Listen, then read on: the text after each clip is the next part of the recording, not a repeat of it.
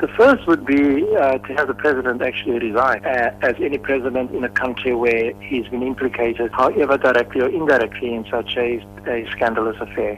He hasn't done so, and so what we would do is use all avenues to get him to take responsibility in a way that befits the president. So that's the first prize. The second prize is for him to obviously, as part of that story, to repay the money, because that would be an open acknowledgement that he inappropriately benefited from this arrangement. And the third would be, of course, to see the criminal charges that have been laid against him by the DA at Nkandla, for that to be investigated and brought to a conclusion in a court of law.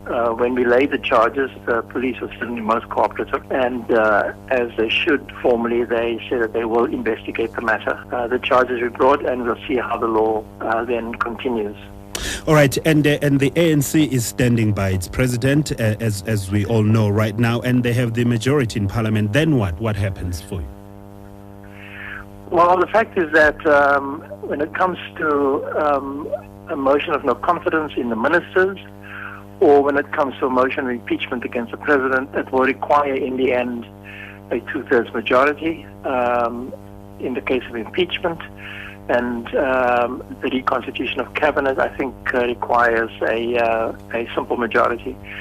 But it's very important